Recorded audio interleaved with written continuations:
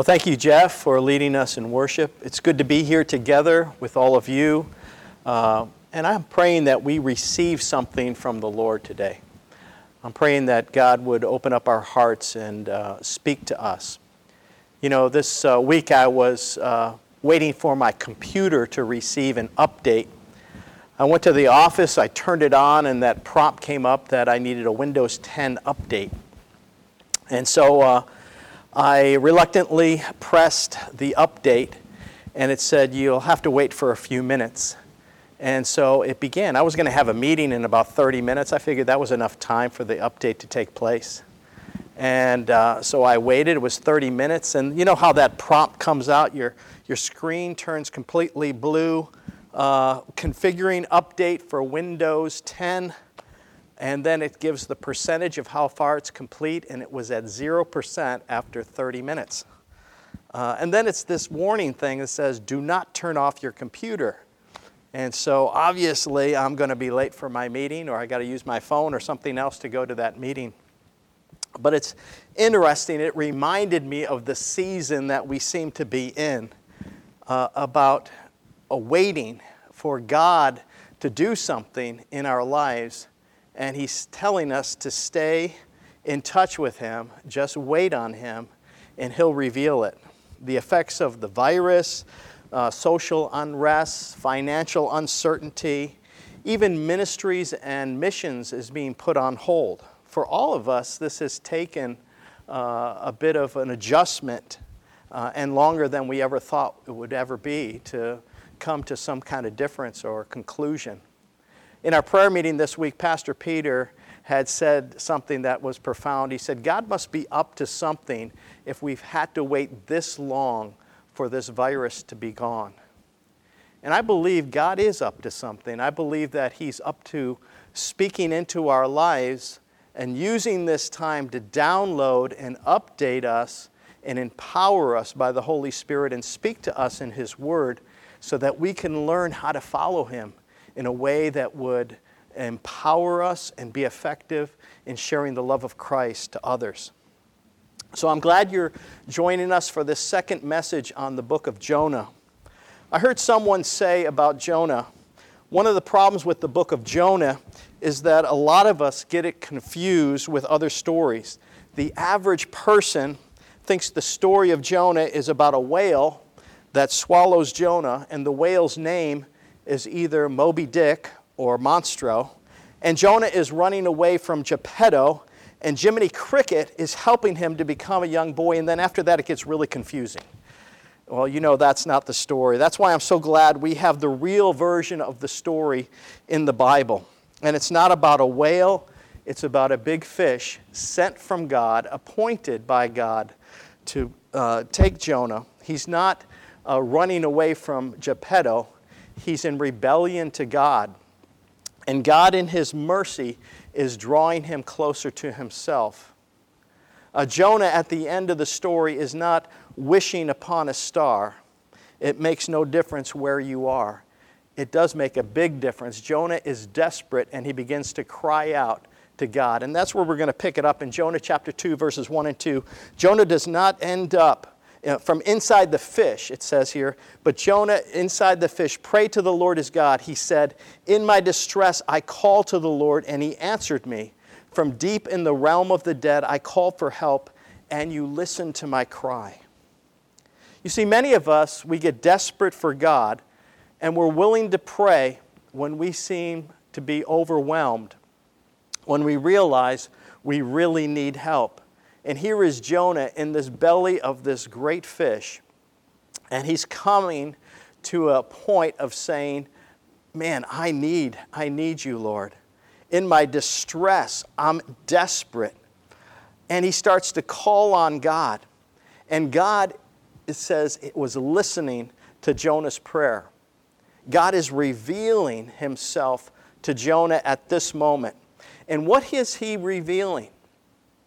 You know, oftentimes, when we are in a most desperate and overwhelming situation, when we've lost control of things or feel like we've lost control, God is beginning to reveal what is coming before our relationship with Him. And so there's times that God begins to reveal that He wants to be the number one person in our life. He doesn't want second place, third place, or fourth place in our life. If you're God's child, He wants to be not only your Savior, but your Lord. And so He wants us to surrender the things that we're worried about losing. Have you ever noticed that? The things we're afraid of losing. And it could be a sickness, we're afraid of losing our life, or somebody else's life. It could be a financial struggle. It could be a broken and difficult relationship, a marriage. It could be so many different things, or all of these things all at one time. And God is saying, I want to be number one in your life. And so when we look down and we see what Jonah then prays, he says, when my life was ebbing away, in verse 7 and 8, I remembered you, Lord, and my prayer rose to your holy temple. Those who cling to worthless idols forfeit the grace that could be theirs. You know, we usually associate worthless idols with statues, good luck charms. They come in various forms, but in fact, an idol is anything that takes first place in our lives. That's really what an idol is. It can be a good thing. It can be our family, it can be money, it can be security, it can be striving to succeed or achieve at all costs. It can also be trying to protect our reputation or our image that we portray to others. Idols can reveal themselves in the form of bad behaviors that bring us into a bondage to those behaviors. It can be an addiction to something worthless like video games or pornography or alcohol or drugs. And when we cling and hold on to these things more than we hold on to the Lord, we forfeit the grace that could be ours. And so Jonah had this revelation that he was, in fact, holding on to his own idols. He was holding on to something else other than God. And he needed to surrender that to the Lord. He didn't want to go to the Ninevites. He didn't want to do God's will. He thought he knew what was the best thing to do. And so he had to surrender that even to the Lord. So today I want to talk to you about grace, God's grace, and our repentance. God's grace and our repentance. We see God's grace all over the story of Jonah. Even as he's rebelling from God and his command to go to Nineveh, God is pursuing him. God goes after him. Whether he goes on a ship and sails furthest away from Nineveh, God goes after him in the storm. Even the sailors point Jonah back to God when they cast lots and they say, Jonah, the lot fell to you. What have you done? How have you disappointed your God? And so the sailors and the captain, they begin to repent of their sin during the storm. They make vows to God. They call on the God of Jonah before Jonah ever prays. Jonah has hardened his heart because he's trusting in something else other than the God of compassion and love. He's trusting in himself.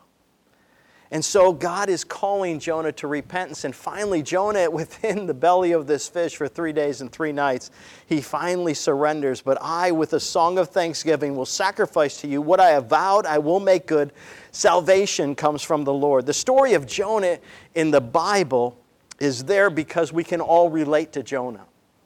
We've all been in places of attitude of rebellion towards God. We've all been in an attitude of maybe indifference towards the things of God. And yet God's grace reaches down into our lives and transforms us. And especially when we respond to God in repentance, when we respond in humility, when we respond in a desperate plea of prayer, God, change me, work in me. Aren't you glad that God's grace is greater than our sin or even our shame? Aren't you glad that He loves us even though we're sinners? And aren't you glad that He pursues us even when we're tempted to run away from Him? He still comes after us. So God wants us to let go of our idols.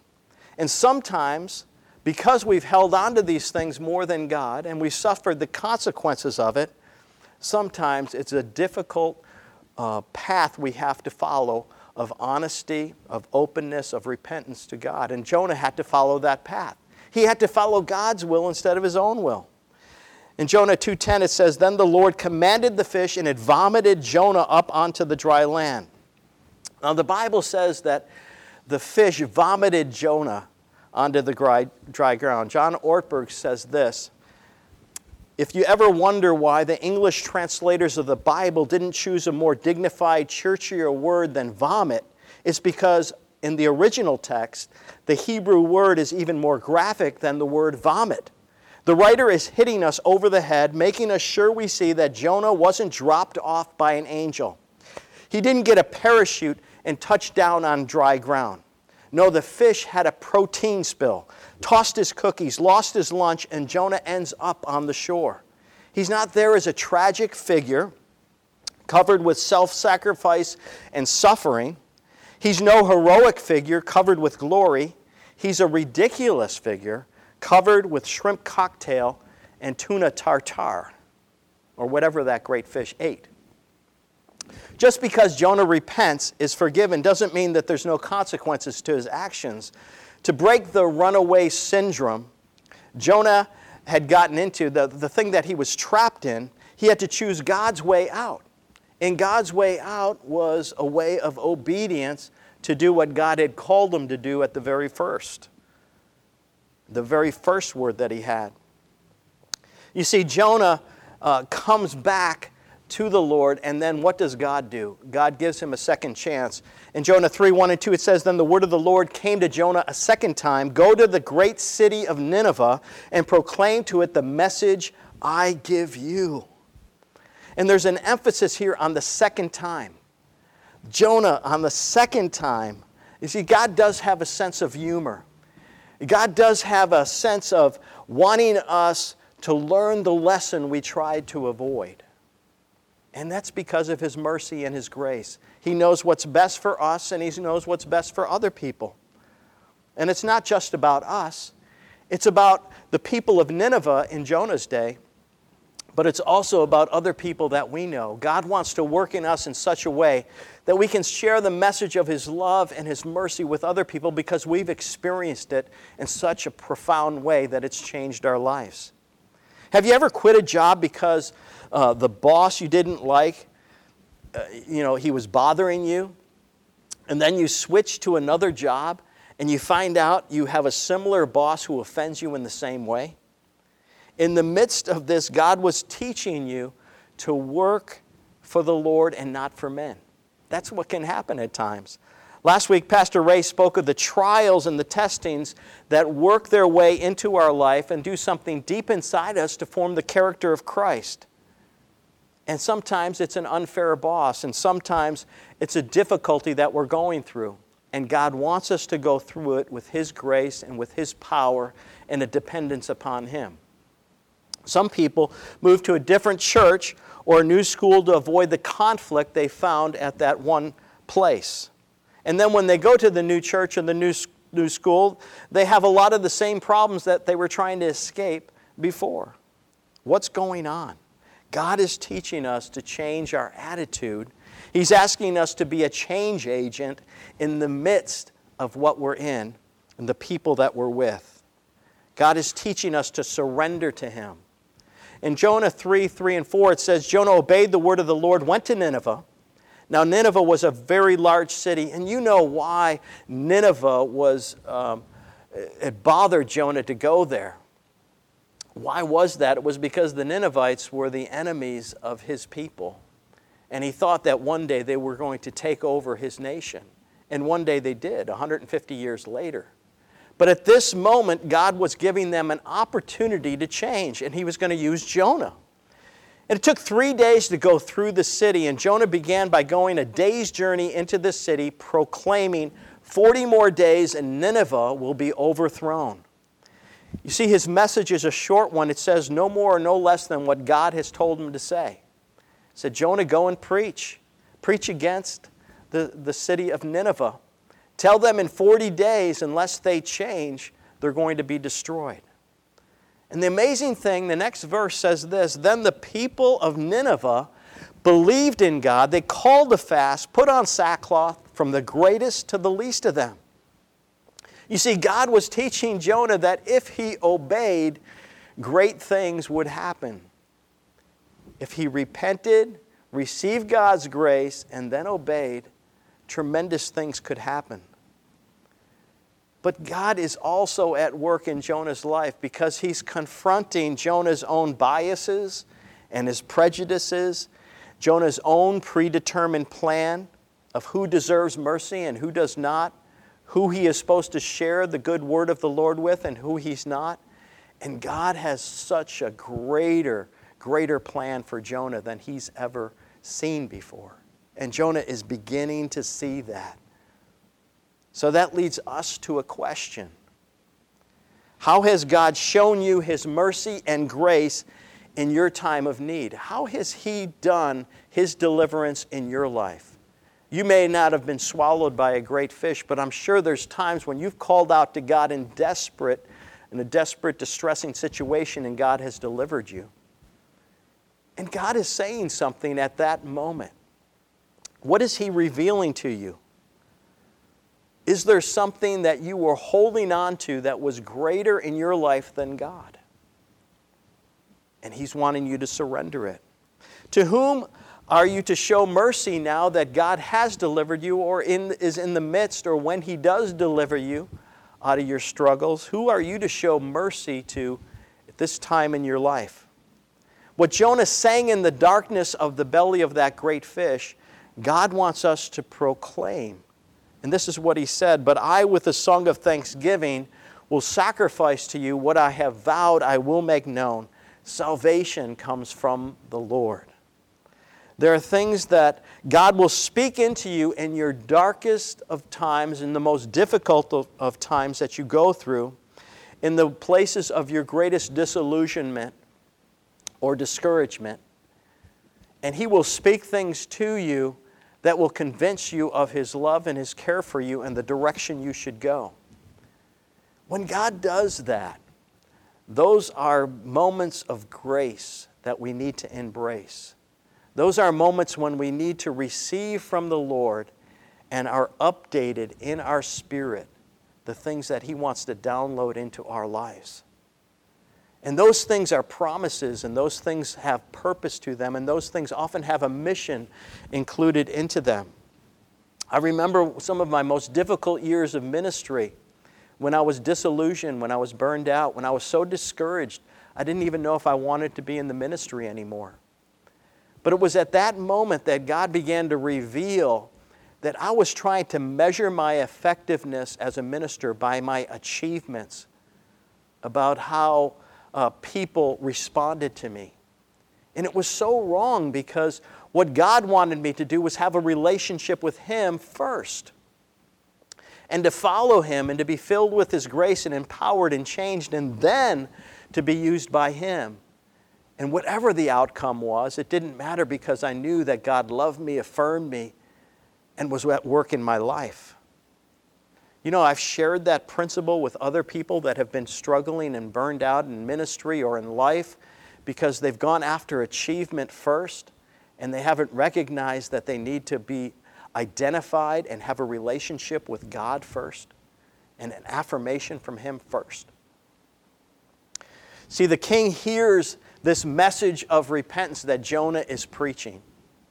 Jonah takes what he's heard in the belly of that fish and heard from God, and then begins to share it, and then in one day, a whole city comes to know the living God.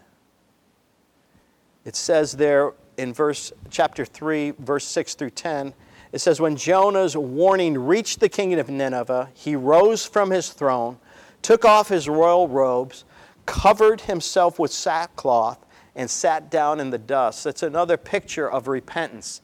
Somebody saying, I'm going to take off my royal robes, I'm going to humble myself, I'm going to confess my sin and my wicked ways to God, and I'm going to wait here until I know that God has forgiven me, and I understand that in a deep way. And this is what the Bible says in verse 10. It says, "When God saw what they did and how they turned from their evil ways, He relented and did not bring on them the destruction He had threatened." You see, God's grace is real. And I want to share with you some action steps that will give you a way to apply this to your own life. Number one, God's grace is real. He's pursuing you to follow Him. And what we need to do is respond. You know, Tony Evans says this: sometimes God lets you hit rock bottom so that you will discover that He is the rock at the bottom. That makes sense. God lets you hit rock bottom so that you will discover that He is the rock at the bottom. That's what Jonah discovered. He finally discovered that God is who He says He is, that He does have mercy and compassion on all people. And God wants to do that. He wants to reveal that to us. So let's respond to Him. Number two, there are consequences to our rebellion or indifference toward God. There's consequences. When we continue to ignore what God says, when we continue to go the wrong way instead of God's way, there's consequences to those actions. You know, Jesus even spoke of this story. He quoted the story of Jonah when He was giving a message in Matthew chapter 12. Jesus used the story of Jonah to confront the generation He was speaking to that would not turn to follow Him, that had refused to recognize Him as the Son of God and the Savior of the world. And it says, a wicked and adulterous generation asks for a sign, but none will be given it except the sign of the prophet Jonah. For as Jonah was 3 days and 3 nights in the belly of a huge fish, so the Son of Man will be 3 days and 3 nights in the heart of the earth.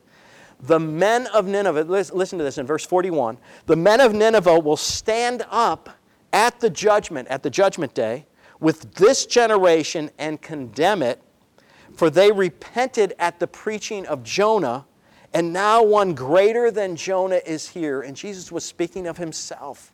I'm here and you will not repent. Jonah went through the city one day, spoke a short message saying that Nineveh would be destroyed unless it repented, and it had 40 days to do it. And the people of Nineveh repented.